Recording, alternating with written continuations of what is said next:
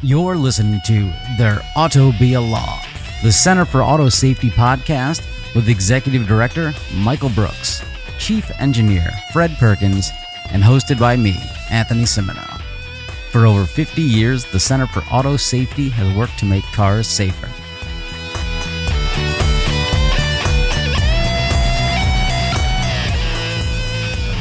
Oh, good morning, gentlemen. Yeah. Hey, listeners. Today, we're recording this on November 29th, but today it's November 30th. This has been released along with the most ginormous announcement of all time. Boom, boom, boom, boom. It's big. Yep. If you go to our website right now, you'll see the biggest thing ever. Yeah, it's a hippo on roller skates. And this is in celebration of Michael's favorite car, the Cybertruck. Apparently, rumor has coming out today. And, we figure what can be as safe as 7,000 pounds of stainless steel at hard angles than a hippo on roller skates. Now, I think the hippo is actually probably softer. Oh, maybe a little more. I don't know. It's a little more friendly when it's headed toward you. The Cybertrucks have that mean look to them. So maybe we missed our mark. They do. Maybe we should crash test a hippo on skates. Put the hippo in armor.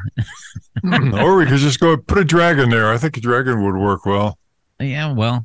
Anyway, so you can check out, we have a good little piece up on the site about the problem of weight in cars, and because EVs keep getting heavier and heavier and heavier. Yeah. And not even just EVs. Your average, American is buying a larger car, and electric vehicles promise some great things in smaller vehicles and sedans for the environment, but when you're plunking a 2,000, 3,000 pound battery into a already too large body of a truck, then there are going to be inevitable consequences on the roads and crashes. Right. So we have a link to an article. If you are a subscriber to the Wall Street Journal, you can see an article about the challenge of Tesla's stainless steel atrocity. And basically, stainless steel is fascinating. It comes in large rolling sheets, and it's really hard to shape because it will try to spring back to that shape. And I imagine the engineers at Tesla knew, hey, this is not going to be easy. But Elon's like, hey, look what we learned about stainless steel. All this stuff we learned. No, buddy, like the entire industry was well aware of how difficult it is to shape. Well, the more you read about it, the more you say, what the hell were they doing? Like, this is kind of it's not only a nightmare to get the vehicles onto the road and in production. It seems like, if every nick, bump, scratch, or scrape is going to create an ugly exterior on Cybertruck, which, if you're driving a Cybertruck, you probably, already are very concerned about image. That's the kind of thing that's going to freak those owners out. I mean, it just doesn't seem like a very well thought out plan. You think? Yeah. Well, apparently one of the design criteria was that it be bulletproof. Now, I'm not sure exactly why it's important to have a bulletproof pickup truck, but I guess it's part of the whole survivalist thing. Maybe there'll be a lot of them up in Idaho. I don't know. A bulletproof truck sounds like sprung from a man who possibly grew up on the wrong side of apartheid. But hey, that's just my opinion. So from the article, they have a good little section here. Stainless steel is rarely used for vehicle bodies, in part because it is generally less malleable and more expensive than traditional materials. It is also relatively heavy, particularly in comparison to aluminum, which some automakers have embraced in recent years to make cars and trucks lighter. So their goal is we're going to use a material that's harder to use, incredibly expensive to repair, if at all repairable, and make it heavier. Because why? I'm really interested to see some of the crash testing that goes on those vehicles and the crash pulse, and whether there is, the engine compartment, it doesn't even have an engine, whatever's up there, all this stainless steel, whether it's going to be able to be crushed sufficiently to eliminate some of that force that's transferred to the occupants and crashes. It just seems like such a revolutionary, I guess maybe a word for it. I don't know if it's a great word, somewhere between revolutionary and stupid. it's such a new type of design that It's a new type of stupid. I just don't know that it's safe from that perspective. It's just something that's never, aluminum makes sense when you're trying to build a cabin, a compartment, a vehicle that has crush spaces that reduce the transfer of force to the occupants. Stainless steel, not so much. So there's going to be some really interesting numbers coming out of the crash testing on those trucks. Well, in particular, the design guide behind this is that it can't be formed in presses, right? Which means it's very, very stiff, very, very hard. And that suggests that when it hits another car, it's going to bounce off, or the other car is going to bounce off. Because the same kind of forces that are used to press metal into shape are exactly the same kind of forces that are involved in a crash and the absorbing the energy from the crash. So if the material is not bendable at all, if it's so stiff that you can't bend it, how is it going to bend in a crash? It's just, it's very heavy. So maybe the whole idea behind this is that it will be invulnerable. It'll be essentially a bulldozer, and the other cars will just bounce right off of it. I'm not sure how that's going to work in the crash test, but it's going to be interesting. And as we've talked about before, it's going to be a nightmare to repair. You're going to need special equipment. You're going to need specially trained people. I invite people to buy it if they've found that they've got way too much money in their 401k.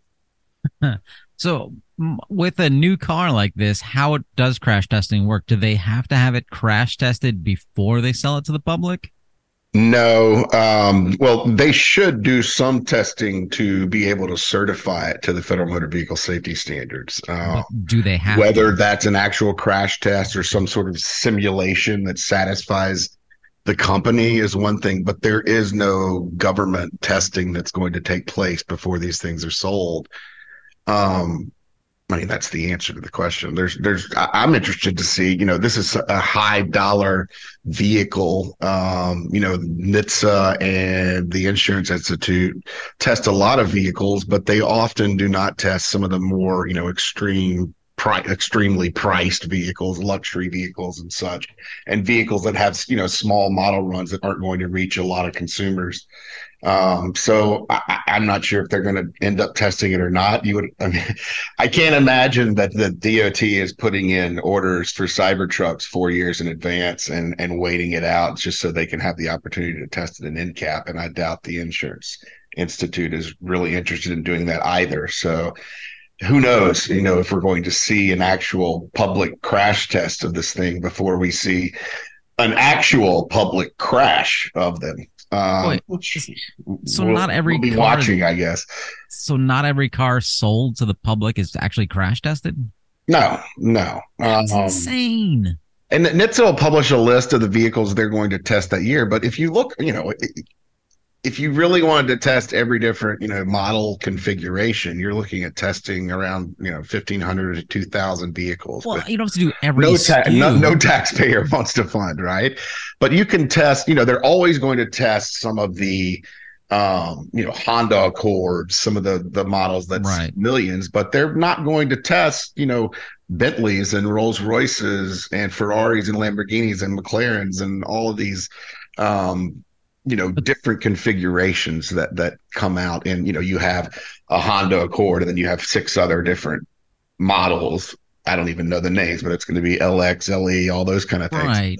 They just since most of them are based on the same platform, they're going to have some similar crash characteristics, and they're trying to test, a certain subset of vehicles so that they can give the consumers a good idea of the crash characteristics of vehicles. But I don't think it's possible for them, particularly the DOT and also the Insurance Institute. I just don't think it's possible for them to test every vehicle that comes out. Well, I understand them not like testing the difference between an LX and an EX right. and stuff like that, but also this should be something the auto manufacturers should be charged for. Like, hey, you want to put out a new model, a new design, everything like that?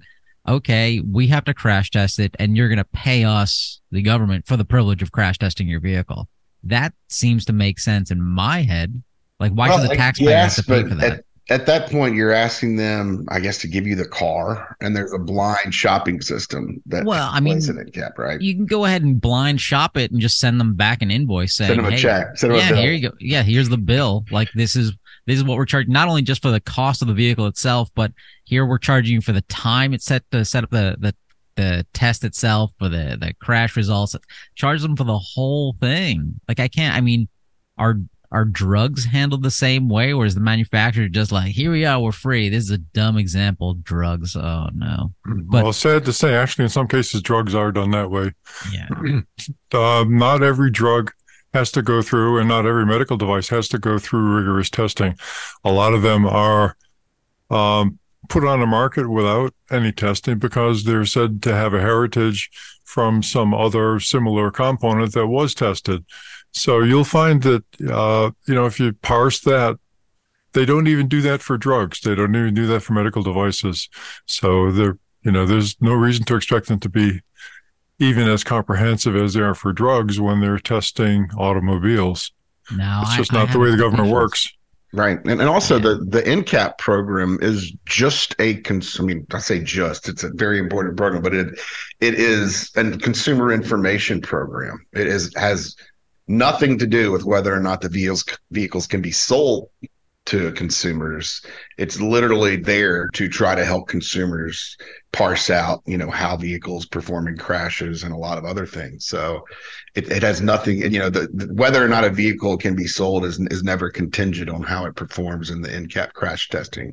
Although if you see a major failing in a crash test, sometimes NHTSA will go back under its enforcement authority and try to see what can be done about that. We've seen a number of vehicles that have had to go back to the drawing board after, significantly failing a crash test that suggests they might not be compliant with NHTSA regulations.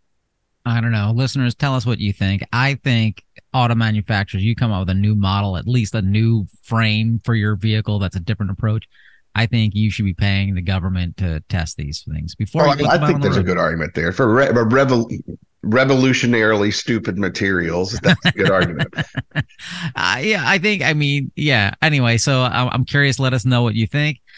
Considering continuing with these dangerous vehicles, the Insurance Institute for Highway Safety has an article out on its site called "Vehicles with Higher, More Vertical Front Ends Pose Greater Risk to Pedestrians."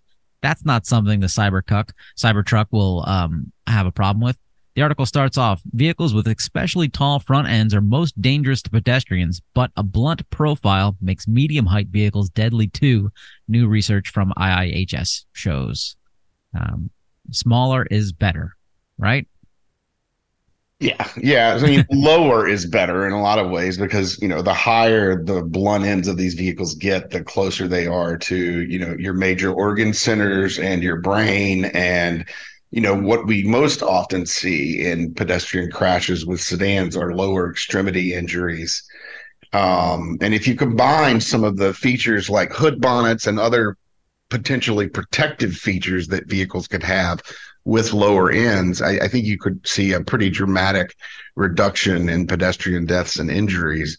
But right now Americans are buying cars. 70% of the vehicles we buy are SUVs and trucks, and they are only growing every year at this point. There is no, large scale movement by the industry to reduce the size and profile of those vehicles. And, frankly, it's because that's what we are demanding. I mean, we are effectively buying vehicles that are increasing our risks of death and injury when we're pedestrians.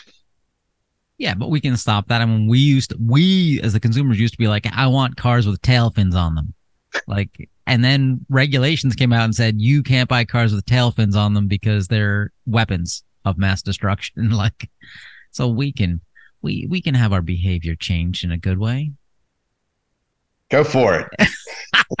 Move to I'm feeling Texas. I'm feeling very optimistic today. Okay, so here's a simple little question for you, Michael. So different cars, different heights and whatnot. What is the required height for car bumpers? There's nothing required as far as exact profiles of vehicles and compatibility. I mean, there have been efforts over the years to try to do something like that, but at this point, manufacturers are essentially on their own. They can kind of do whatever they want. And if we the collective we is trying to buy larger and larger vehicles, that's what they're going to sell us. I mean, there's no question about that. And we're seeing that all over the roads. And, it's, you know, we're hoping that something changes before we actually have, every Fabian American is driving a 7,000-pound armored hippo. But at this point, I don't know. I mean, my friends and neighbors are buying these cars and they're justifying it in all sorts of ways. And I talked to them about it, and there's no arguing with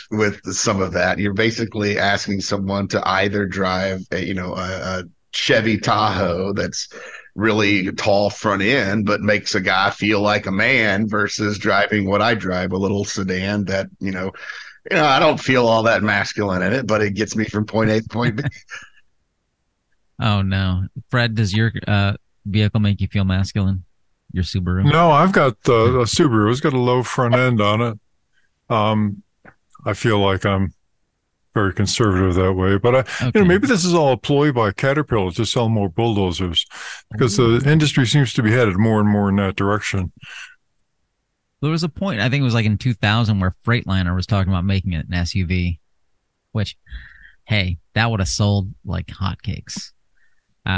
Let's jump on to more recent news. So a couple days ago, not that long ago, there was a crazy crash in Niagara Falls where everyone's first reaction is like, let's lock down the border. Is this some sort of terrorism? We don't know. This was a car that went airborne and was aiming towards the U.S. border inspection thing. And there was at first, a lot of people had no idea what was going on. It was very scary. And then the next day, they found out what kind of vehicle it was. And we got an email from Michael Brooks saying it was a Bentley Flying Spur. These vehicles have a sudden acceleration recall on them. And you realize, when they actually see footage of this person, they made an evasive maneuver. So they were aware. They did not have a heart attack and pass out with their foot on the accelerator. They seem to be conscious, and unfortunately it ended poorly from them. But Bentley, when asked about this, saying, this vehicle was not recalled in the States. It was only a problem in cars with vehicles on the right side, not opposed to the left side, because everything else in the car is designed differently when we do that. It's interesting. It was, the focus at first was very much, was this an act of terrorism, and that sort of thing. But, because it looked like a bomb went off. We've talked about this in the context of what crash forces really look like. And we've talked about, the force. I'm not sure the exact numbers we were using. Fred probably could tell you, but, the force of a grenade or the force of an explosion is what, some of these crashes look like. And in this case, you're talking about, a vehicle traveling 100 miles per hour that went airborne and landed and, was exploded at the border checkpoints. And so at first they were suggesting that it was some kind of bomb, some type of terrorist incident.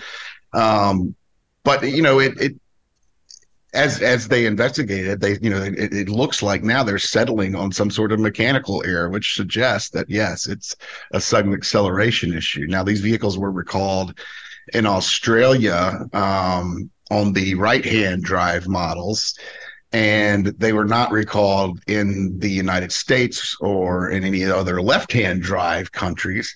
So I don't know. I think there's going to have to be a look into this by NHTSA and by federal authorities to determine is the same problem that occurred in the vehicles that were recalled in Australia potentially happening in vehicles that are imported in the United States as well. But it certainly seemed to me and still seems to me like an unattended acceleration event, because it's just nothing really matches up with a reckless driving scenario. It just doesn't seem like it doesn't seem like that fits. So it could be a malfunction. It could, be a one-off. It could be something that happened in this specific car, not some, problem that plagues Bentley. But we'll have to wait for the investigators to do their job on that. Horsepower sells cars, and this Bentley had an excess of 500 horsepower engine. And there is a hazard that the people don't recognize when they buy a car with excess horsepower. You need about, maybe 20, 25 horsepower to drive down the road at reasonable speeds when you're on the highway, and maybe a little bit more when you're going up a hill. So what happens when you actually get 500 horsepower delivered to your wheels? Well, they start to spin. They make the car pivot. They make it rotate around its vertical axis, right, because of gyroscopic forces.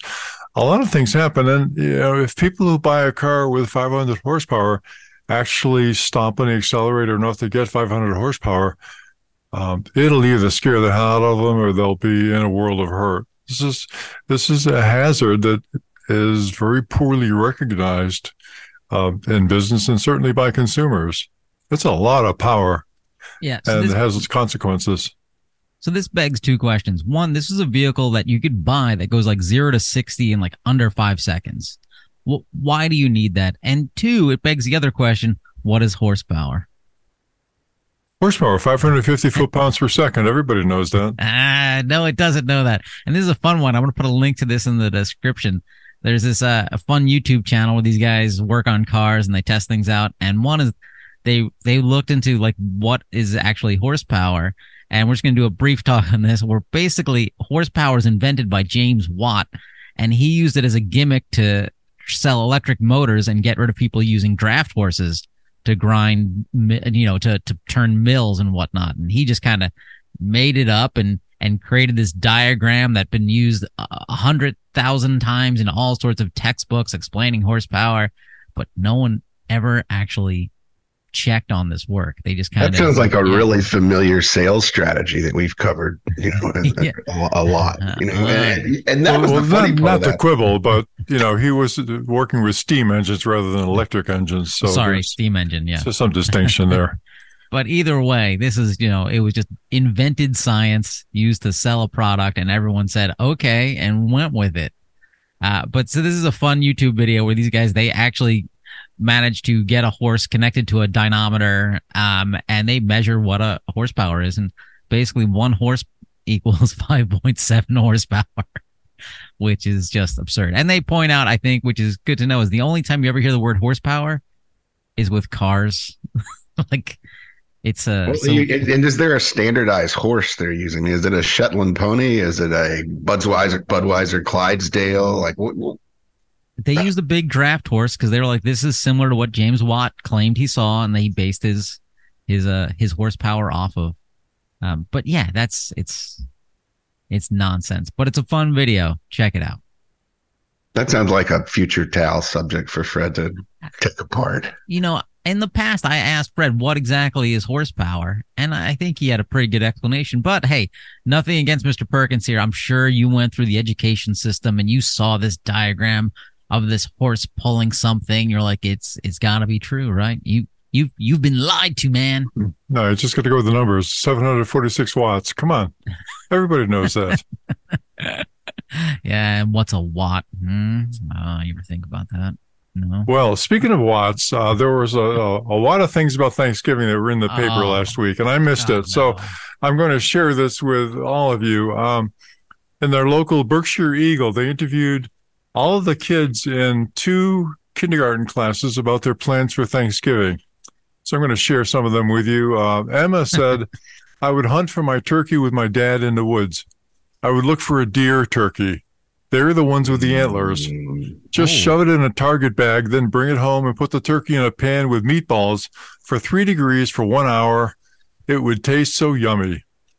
That's Emma's take on it. That was the opening. I like the turkey and meatballs idea, although 1 hour sounds a little underdone. At 3 degrees, too. I think this is the start of her obituary. We do have a transportation tie-in coming, but first we'll go with Nico, who said, I would go hunting for my turkey on Mount Greylock. I would try to find a big giant blue turkey and try to scare the teachers in my class. This is clearly a kindred spirit for me. When I bring it home and weigh it, it will be 100 pounds. I would put a dress on it so it would look like a princess, and people will think it is my sister Gianna. I will stuff my turkey with a cake and then cook at hot degrees for 100 minutes. Then I will eat it with pizza. Yeah, These kids in Massachusetts have some incredibly creative minds. And they do. They do. diabetes. It's the cold weather that does that. Spend a lot of time indoors. And finally, with the transportation tie-in, we're going to quote Dana B, who said, "You can buy a turkey from Whitney's farm. You want to stuff it with sugar and avocados. Stick it in a microwave for 6 minutes. On the side, have some roadkill and blue raspberry cupcakes." I think Child Protective Services need to be called for all of these kids. I could go on, but I think you get the spirit. This is a wonderful article, and if anybody's interested, I'll be happy to send you the link. Just let us know. It goes on and on. Yeah, folks, if you want the link, just go to autosafety.org, click on donate, and then realize, oh, you just have to email us at contact@autosafety.org and say, hey, send me Fred's links, and then you'll be put into a database that the FBI controls. No, but you can click on the donate button and actually donate. It's, at the end of the year, it's time for tax deductions. Everybody loves a little charitable donation, except for used car dealers, because used car dealers keep selling cars with recalls associated with them. How was that for a transition? That was fair. Yeah. So here's an article in the Chicago Sun-Times. Under federal law, a rental car company can't hand a customer the keys unless all safety recalls have been repaired, but there's no such requirement for consumers buying a used car, which means what's being touted as quote-unquote certified pre-owned car on a dealer's lot could still be a vehicle that has open, unaddressed recalls for safety issues like having a known fire risk or problem with sudden acceleration. How is this possible? Well, it's the law. I mean, it's the lack of a law. You can't sell a new vehicle with recalls. That's established. When you see a recall come out on vehicles that are still in dealer inventory, they'll issue a stop sale warning to all of their dealers, and you cannot sell these vehicles until the recall repair has been performed. With rental cars, if you are a rental company and you've got 100, your fleet is 100 Ford Focuses that were just put under recall, you can't rent them out until you've gotten them all fixed. And that's obviously problematic for rental companies that or have a fleet where a lot of the vehicles aren't able to be rented out at one point. But it protects consumers, right? We know for a fact that people have died in rental cars that were rented with recalls.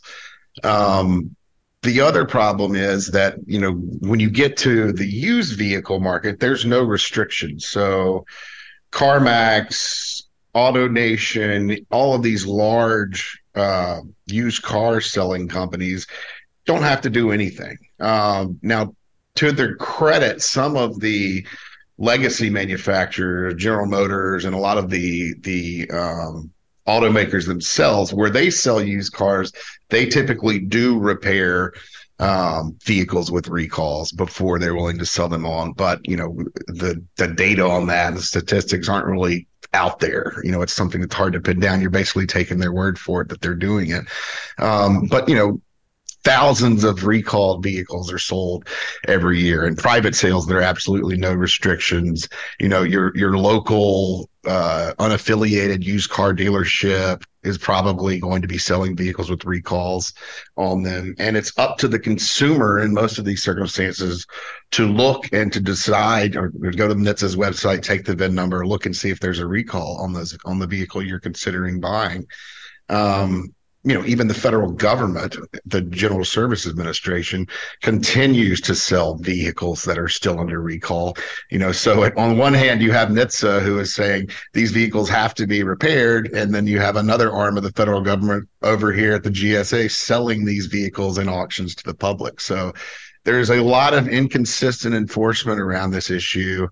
And, unfortunately, it can result in tragic circumstances. I mean, if that Bentley that crashed in Buffalo or in Niagara had, been under recall and had it been repaired, that would be an example of what we're talking about here. Wow. So for the consumers, it's basically, we're still living in those days of the used car salesman, like attaching the bumper with bubble gum type scenario. I mean, not quite that bad, but if they can get away with this, like, the consumer is just left going, okay, I have to go in there to the stressful situation of buying a car, negotiating with somebody with a lot of pomade in their hair, and then I have to also think in mind, oh, I got to check the VIN number. Yeah, and usually, if you're doing that, I would tell everyone listen to podcasts and to tell everyone they know that the first thing you do when buying a used car is get the whether it's a Carfax report or one of the other services, but it should be included in that information. So not only will you see, all of the times that there has been a recall repair performed on the car, you can see if there are any open recalls. You can see what other repairs took place. You can see if the car was in a crash. So you have to do that. I mean, if you're buying a used car, whatever the cost is minimal. I mean, I think it's around $20 to get a full report. Most dealerships will get it to you for free to encourage you to buy the vehicle. That is the most important thing you can do when buying a used car. Is just to make sure that there aren't any underlying mechanical issues or problems. Make sure it wasn't a lemon at some point in its life. Make sure that it wasn't a salvage vehicle or has title issues. You can figure a lot of these things out from the vehicle history reports, and that's something we highly encourage everyone to do. All right, you've heard it first, listeners. Check that out. Let's jump into my favorite subject, which I got to touch on because it's gonna fade away on us. Remember GM Cruise, folks? Well, okay, quick recap. Made a bad product, ran over a pedestrian, dragged them, got rid of Kyle, the CEO, put in lawyers in charge of the company, and they stopped doing all of their autonomous vehicle drives around the entire country. California banned them, and they're like, we're going to stop this everywhere. And then a couple days after that, they're like, hey, we're gonna come back. We're going to come back and do this, and we're going to move forward. But then just yesterday, General Motors said, hey, we're going to spend $10 billion on a stock buyback plan. And some of that money is coming from our autonomous car division. And that's GM Cruise. So GM Cruise's budget's like, I don't know, $2 billion a year. And I think that might have just evaporated in order to make shareholders happy. So GM Cruise coming back, not coming back. Yeah, it's not looking good for them. They've suspended the Origin, which was kind of their next generation shuttle type vehicle that they were continued to claim had been approved by the DOT when we still see no evidence of that. This is what happens when you move too fast and you lie to the authorities that are there to protect the public, and you continue to push technology when it's obvious it's immature and that it's causing a lot of problems on the streets, where there are going to be inevitable safety consequences. What this leaves is Cruise saying it's going to operate just its Chevy Bolt based vehicles, the little sedans, in one city. We're still not sure what city that is. We've got a pool going. I think it's Austin. Fred and Anthony think it's Phoenix. Mm-hmm. But we'll see what happens there. Yeah, listeners, let us know, what city do you think is going to be dumb enough, brave enough, intrepid enough? I think it's Shangri-La. That's where I expect to find them. Shangri-La. This is great. Fred's having a Woodstock flashback right now, so no, it's not Woodstock. It's it's unicorns and rainbows and 94% reduction in fatalities, and it's all available in Shangri-La. All right, GM Cruise, if you like Fred Perkins' resume, just send him a note and he'll send it right over. He's ready to run that company. Hey, speaking of fun technology, this is actually good technology, and I'm a little confused about this.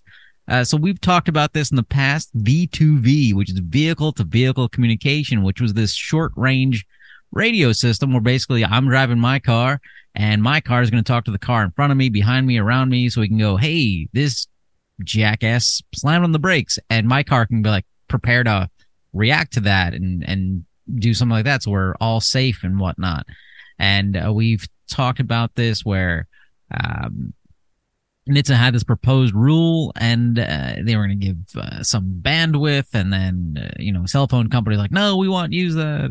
And long story short is NHTSA has they're withdrawing this proposed rule. We're saying, hey, this is a really good idea. We're not going to do this anymore. But it claims that it's it's scrapping this proposal because of newer technology such as cellular vehicle to everything. Is this just a technical decline of this? Is something different and better? Oh my God, they're laughing at me. If you people could see this, for our premium subscribers, I'm looking at two gentlemen just looking at me, going, "You're so dumb." Oh, Anthony, here's a simple question for you, Anthony. Okay. What's more important, saving the lives of motorists or Wi-Fi? Whose Wi-Fi? My Wi-Fi. My Wi-Fi is more important. Not your Wi-Fi, because your Wi-Fi works perfectly fine. It's somebody else's Wi-Fi. Hey, I haven't been using my neighbor's Wi-Fi for weeks. I don't know what they've been telling you. This is not true. Is it really this simple? It is really that simple. And that's the trade that the FCC made. They took away the bandwidth that was dedicated to traffic safety, and they gave it to the Wi-Fi industry. That's it. Okay. So is this cellular vehicle to vehicle? Is this a good replacement for this idea? Because it's all cars. PITSBAB. It is PITSBAB. I've explained PITSBAB before, haven't I? PITSBAB? No. PITSBAB. Pie in the sky, by and by. Oh, no. So this cellular V2V technology is a great example of PITSBAB. In the future, everything will be better. So there's no reason to address our current needs. That's basically what the FCC's position is. That's what my wife and I say in marriage counseling. Yeah, well, it works in certain contexts. It doesn't. So why is this not good? Because all modern cars all have cellular systems built into them. So hey, if this is just using that. Well, we've discussed it a little bit before, but I want to remind readers what happened. The industry was ready to start putting V2V technology into its vehicles. V2V is vehicle to vehicle, and that would enable vehicles to benefit from other vehicles' experience and sensors, and just having knowledge of where other vehicles are located and their trajectories. The FCC, knowing that in the future they wanted to corrupt this, refused to license the V2V applications and the V2X applications, right? Particularly in Georgia, where they were making a big push towards infrastructure communication between vehicles. The FCC refused to license them. And then since there were no licenses extant, the FCC said, well, people aren't using this bandwidth, so it's free and we'll give it to the cellular industry. It's about the most cynical thing I've ever heard of from the government, but that's what happened. And then Ajit Pai, who, surprisingly came from the telecommunications industry before he was in as the chairman of the FCC, used that logic to say, well, nobody's using this bandwidth, so we're going to give it to somebody else who can use it. That's what happened. Yeah, and I would add, you can go back to, I believe it was one of our first few episodes where we discussed this, and I used the term big phone a lot because, the new tech that they're promising is based on cellular LTE technology, which is owned by, who knows out there, but someone owns it and wants to monetize it, and they have a lot of sway with the FCC. That's what's ultimately going to happen. It looks like we're going to have V2V and V2X systems that are based on that tech when it gets here. The problem was that Wi-Fi was ready to go. Toyota and GM were already putting it into vehicles. And what we're talking about here is something that's going to take 25 years or so to get into the fleet, or to penetrate the United States fleet enough to where we're starting to see the real safety benefits accrue. So at this point, we've essentially thrown away the first 15 to 20 years of development of this stuff, are still trying to get the CV2X, the LTE type systems into place where they can be put into cars. And so we've functionally extended the period from, say 23, 25 years to at least probably 50 years from the time this was started until we see sufficient penetration of the fleet for safety problems to be rectified with V2V and V2X. So it's a shame, really, that the technology we have wasn't being put into vehicles to start to fix this problem, and that the FCC played such a downer of a role in the whole thing. So, listeners, technology won't save you. Pay attention on the road. Don't stare at your phone. Don't text and drive. And with that, let's go into the Tao of Fred if Mr. Perkins is ready for it. Is he ready? I am ready. Ooh, get a big thumbs up. Today's episode is brought to you by Geridol. If you have today's section is duty of care versus absence of unreasonable risk. You've now entered the Tao of Fred. So I'm inevitably treading on Michael's turf here, and you're going to have to back me up on this, Michael. But there's a lot of discussion about what safe actually means, and in particular for autonomous vehicles. How do we know if a vehicle is safe enough? Industry is coming up with standards and industry consensus documents that talk about that. One of the concepts that they talk about is in ISO, International Standards Organization, ISO 26262, and it's called the absence of unreasonable risk. So this is what's defined as safe if it's absent of unreasonable risk. This is about as squishy a concept as you can imagine. So, what does it really mean? Well, what does risk mean? It's a combination of the probability of occurrence and the severity of the harm. What's reasonable? What's unreasonable? What's acceptable? What's unacceptable? How do you establish what it is? And basically, if you were to say the standard for safety is an absence of unreasonable risk, what you're really doing is just throwing the whole problem out of your industry and out of your development environment and into the legal world to say, how is this going to be settled? Yeah. And how is this going to be? Inevitably have to interpret what reasonable is, right? That's right. An engineering standard. Right. I'm not trusting the lawyers. You shouldn't. So who does this serve? This doesn't serve the consumer's interest. This serves the developer's interest because it kicks that can down the road for probably a really long time. We're seeing Tesla use this defense essentially in a lot of the liability cases that are being addressed by them.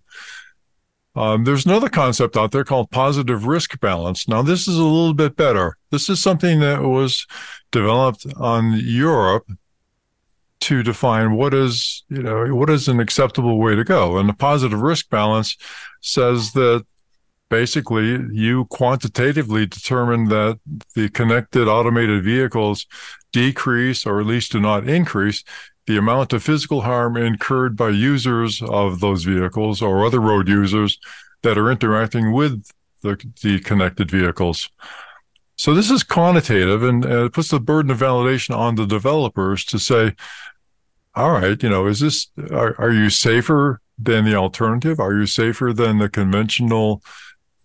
conventionally driven vehicles that are out there? Or, where does this go? But it's an improvement because at least it says there's a quantitative basis for determining whether or not the car is safe enough to drive on the road. This puts less of a burden on consumers and more on the developers, but it still doesn't solve the problem of saying, if I'm injured, how do I get compensated? Because it suggests that in every case you would have to go into court once again and go through the whole process of saying, well, essentially product liability, that this vehicle is a hazard because it's more hazardous than a conventional vehicle. Right. I mean, that's the standard for recalls. It's, unreasonable risk to safety. So it has to be essentially determined. We're seeing that pan out right now. If you're watching the ARC airbag situation, is where there's a huge determination going on of whether, a number of airbag ruptures under 10 across 50 million airbags is an actual unreasonable risk to safety. And there's going to be a giant legal discussion about that, I'm sure, in the near future when NHTSA orders ARC to recall them and ARC says no and goes to court. Right. And however that works out, there's a long duration between the event that triggered the discussion and the resolution of the discussion. And long meaning maybe 10 or 15 years. So who knows how long it'll take to work that through. So if you happen to be injured as a result of that, you are at the tail end of that whole discussion before you can get any compensation. So there's another way to go, which is to use what's called the definition of duty of care. A duty of care is a concept that's used in tort law, and it's accepted by all 50 states. Apparently, Michael, and you check me on this, it's accepted by all 50 states that a licensed driver has a duty of care. Now, what this enables is the use of insurance to say, okay, we have a standard throughout the country that you have a duty of care, so the laws will respond to that duty of care. And if you run a stop sign, we don't have to address your motivation. We only address the result. You ran the damn stop sign and you killed somebody. So there's a body of law that's set up to say, because you had a duty of care and you did this thing that's been well established to be a hazardous event, you are responsible, and therefore the insurance can kick in. A lot of things can happen. So a lot of things that can happen are all good to the benefit, to the benefit of the, I should say doesn't matter. But anyway, they're all to the benefit of the injured party because that definition of duty of care exists. Now, what our friend Phil Copeman is advocating is that duty of care should be accepted by all 50 states and at the federal level as part of a system that says there's a computer driver in these autonomous vehicles, because after all, there's no human driver, right? Something's driving the vehicle. So there's an entity called a computer driver that's driving these vehicles, and that computer driver has a definition or has a duty of care in response to traffic accidents. So the computer driver would then be treated as the absolute equivalent of a human driver. To me, this makes obvious sense, and it obviates the problem of figuring out what is reasonable risk, what's unreasonable risk, because law could then revert to what's known for any other driver. The computer driver has to do the same thing as you when you're behind the wheel, has to perform the same way, has to respond the same way legally. But we have consequences when we break the law. Like, I can have my license revoked. I can go to jail if I vehicular manslaughter. Well, sure. But if there's a computer driver defined for a vehicle, it too can be sanctioned. It too can be. What are they going to unplug it? Like, I can have my freedom taken away and be locked up. Like, can I have? Well, they're not sanctioning the computer itself. They're sanctioning the manufacturer, the automaker, the software designer. Yeah, but that's an abstract. That's an abstraction. Like, that's no individuals actually. Well, it's abstract until you get a judgment against that manufacturer. Then they have to pay it just like another human. Yeah, well, free will is an abstraction. Free will is an abstraction too, Anthony. And there's a presumption of free will behind the duty of care. So yes, I don't know how far you want to go down that road. No. The point is that it clarifies responsibility in a meaningful way, in a practical way. Whereas the absence of unreasonable risk does not. Absence of unreasonable risk diffuses the responsibility and the whole logic behind what is safe enough. Right. So it's an important distinction. It's hard to answer. It's really, really difficult to answer. Something that we've looked at in the context of autonomous vehicles getting exemptions, and how do you prove that an automated system is safe enough before you actually put it out on the road? And it's a mind-boggling question. But in this case, at least legally, there could be an answer when, even when we're still exploring what that means, what is safe enough. Okay, so Michael, I got a quiz question for you. So you're a graduate of a law school, right? Yes. Okay, and Fred was talking about tort law established this duty of care. Name the case. Oh, I don't know. It could be Oh, anything. 1916 McPherson versus Buick. Come on. Really? You got Yeah. a quick Google finger. Oh, No, Anthony, you're in so my proud of yourself. I like to see that in a in young my man. spare time, I spent a lot of time with tort law I spent a because of lot the of car time in my museum. tort class learning about the duty of care of the United States toward wounded or injured soldiers, the Federal Tort Claims Act. So Oh, we for some reason that swamped my first year of tort law. And we've never quite covered the full scope of duty of care as it applies to corporations, but I've learned a lot about that since. All well, right, but before we this is go my too far guess. down that rabbit hole, All right. I want to say, why is this important? Well, let's look at the experience of the cruise autonomous vehicles in California. Now, we know that for conventionally driven vehicles, a defect in the vehicle is responsible for a serious injury of the order of once every 500 million miles, roughly. That's based upon NHTSA information and a projection of serious injuries versus deaths recorded for those things. Okay. Now, if we look at the AI experience in San Francisco, AIs are demonstrably 400 times more hazardous than conventionally driven vehicles if you only count incidents in San Francisco that required victim hospitalization. Okay, there have been several of those. We know that they've gone a million miles or so. So you're up to 400 times more hazardous. Yet, because the standard for safety has not been established, and because there is no duty of care with these vehicles, the people who are injured are still in limbo. They've not been covered, as far as we know, under any insurance policy. They've not been compensated by GM. So they're just hanging in the wind. If you Kyle, and you know and you look back at those and you come to the conclusion that if you count all the reported incidents that include imminent threats or obstruction of traffic, right, when somebody had to intervene or something bad happened, there's something like 60 of those events, and that the jeopardy that's offered by these autonomous vehicles is about 60 times the hazard associated with the serious injuries, or roughly 24,000 times worse than conventionally driven vehicles. You've So, convinced me Kyle should not have a driver's license. well, Kyle is probably contemplating these numbers right now as he's developing his resume. Um, so good for him. Hopefully, he can listen to this, and that'll be in there. And he can, he can claim that he was only 1/24,000th of the problem. Maybe, I don't know. That's a I'm good not sure line. how he could do that. But anyway, that's a topic that is a little bit obscure, yet it's actually pivotal and central to this whole debate about autonomous vehicles and whether or not they'll ever be safe enough to be operated on public highways.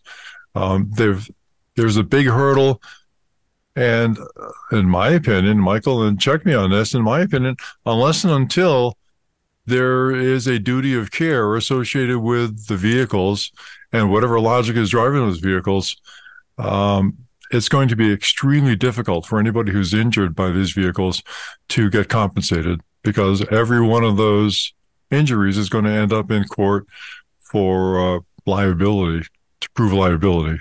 Very difficult, very hard to do. Or even worse, they'll end up in arbitration with the company, forced arbitration, which is Wow. written into the agreements, the user agreements for a lot of these autonomous vehicles, as well as for the Teslas that you just Yeah, dropped I mean, $60,000 on. we're already seeing this problem play out in the Tesla cases, where the computer driver is not being held to account in a lot of situations where it should be. Well, that's not the case we have a link to in Ars Technica, whereas a Florida judge has ruled that there's reasonable evidence to conclude that Tesla and its CEO, Elon Musk, knew of defects in its autopilot systems and failed to fix them. Testimony from Tesla engineers and internal documents show that Musk was intimately involved, I don't know what that means, in Tesla's autopilot program and acutely aware of a sometimes fatal defect where autopilot repeatedly fails to detect cross traffic. Right. Yeah, this And is where the this is a product liability suit, as we were yeah. discussing. Okay. And so the person who was killed was beheaded as his Hmm. car went underneath a tractor trailer that was crossing the road. His aggrieved wife, his spouse, is suing for damages. She's had to marshal probably $500,000 worth of help from the legal profession, from expert witnesses, from everybody associated with a product liability case, and not to mention the discovery that's taking place far away in Texas or California, or wherever the records are located for Tesla. And it's been in several years already. It'll be several more years before this is settled out. Then there'll be appeals. So this points out, even despite the judge's ruling in favor of the plaintiff, this points out exactly why we need to work towards a duty of care or something equivalent to that to be associated with the autonomous vehicles and autonomous technology, including the technology that's built into my car, my humble Subaru, for automatic steering, lane keeping assist, and just the kind of automated driver assistance systems that are built into virtually every car that's on the road today. There's no establishment of whether or not those are computer drivers or whether or not those features include a duty of care. Right. And it's a gray area. Like if your lane keeping assist for whatever reason brings you back into the path of a vehicle and you have a crash, the company is going to be saying, well, it was your fault. And how are you going to go and improve that the lane keeping assist caused the problem? Well, it's going to be a lot of legal work and heavy lifting on your side to try to prove that point, unless there is an established duty of care for a computer or, tech-based driver. So this is part of the reason why reliance on industry standards by the government is a really bad idea.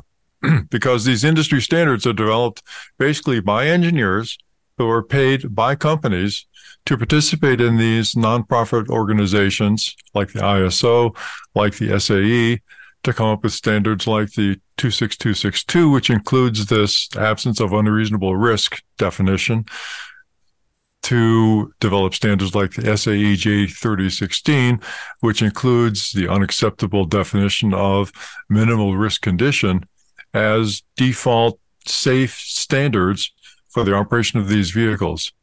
Governments need to look really carefully at this before they adopt those standards, as well as, the consumers who've, really are left out of this whole conversation. There's just a tragic chasm here that the automated vehicle industry is hurtling towards and bringing us all along with it. Listeners, this is one of the top 5 reasons to donate to the Center for Auto Safety. We're actually pointing out this issue and putting a spotlight on these things. So stay tuned. This is a long-term issue that we'll keep highlighting and bringing up, and maybe one of these days, one of these engineers on these things will sit there and go, wait a second, I'm fully vested in my stock. This is a bad idea. Let's make things safer for people. Oh, you're gonna fire me? I retire. Ha! But hey, and maybe that person will retire and they'll donate to the Center for Auto Safety. Come on. Or no, there's a good segue. I like that. Yeah, that was pretty good. Beautiful. All right, let's jump into the recall roundup. We've got just a couple today. And we're going to start off with Honda, a rare entry into the recall roundup, 303,000 plus vehicles. This is a Honda Accords and Honda HRV. I don't know what an HRV is, but the front seatbelt pretensioners were assembled without a rivet securing the quick connector and wire plate. Something that sounds to me, again, like Friday afternoon problem. Because, this is a weird one. I don't know. It's Friday afternoon, but it's 303,000 vehicles. It was a long Friday. Really long Friday. I would guess that it's definitely not Friday. Maybe a missing part that wasn't provided to their assembly plants. I'm not sure, but basically it prevents your seatbelt pretensioner in the front from doing anything in a crash to make sure that your seatbelt remains tight around your body and protective. Yeah. So dealer notification is scheduled to begin on or about November 22nd. Owners should be notified beginning of January. And again, this is a free fix. If you've already paid to have this fixed, you can get your money back. You can get reimbursed for that. So please get this fixed. Our next recall, wait, that's just more of the same. Wait, what's our second recall, man? Did you send me two of the same ones? Oh, look at that. I sent you two of the same Two of the same ones. This was that's why I can't read the second recall, because he sent me the wrong link. Unless you can do it off the top of your head, Michael. Do you remember the Ford, GM, and Chrysler all ordered these parts? That's the note associated with it. Yes, there was. I believe this was also related to pre-tensioners, but I'm not sure. Nah. Well, we're gonna skip that one. I'll come back to it in a sec here. Okay. Well, then let's end on an interesting note. So Toyota in the UK were running these typical truck ads. The ads where your truck is climbing up a mountain, going through rivers, being tough and manly, instead of doing what truck owners really do, is just, take the kids to soccer practice, get some groceries, and go buy a pack of smokes. The United Kingdom's Advertising Standards Authority has banned 2 Toyota Hilux advertisements, claiming they lack a, quote, a sense of responsibility to society. This is amazing. Like, I love this line. They've been banned because they lack a sense of responsibility to society. How many car ads would there be in the U.S. if this was a standard? So this ad has them going through a river, up a mountain, and then onto a paved road. And isn't that what all truck ads are? They're going through mud and you're drinking beer.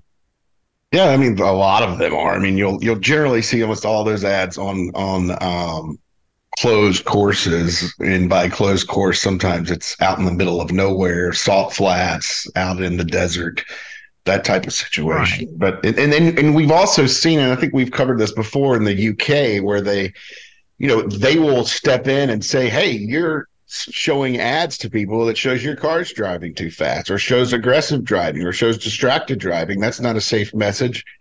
Get it off the television." And the thing about the UK is they don't have a First Amendment, so they can tell people to do that. In America, now that corporations supposedly have the same right to speech that a lot of us do as individuals, you can't tell them to take that kind of thing down. They have literally have a First Amendment right to keep some of that stuff on TV if it's not obscene.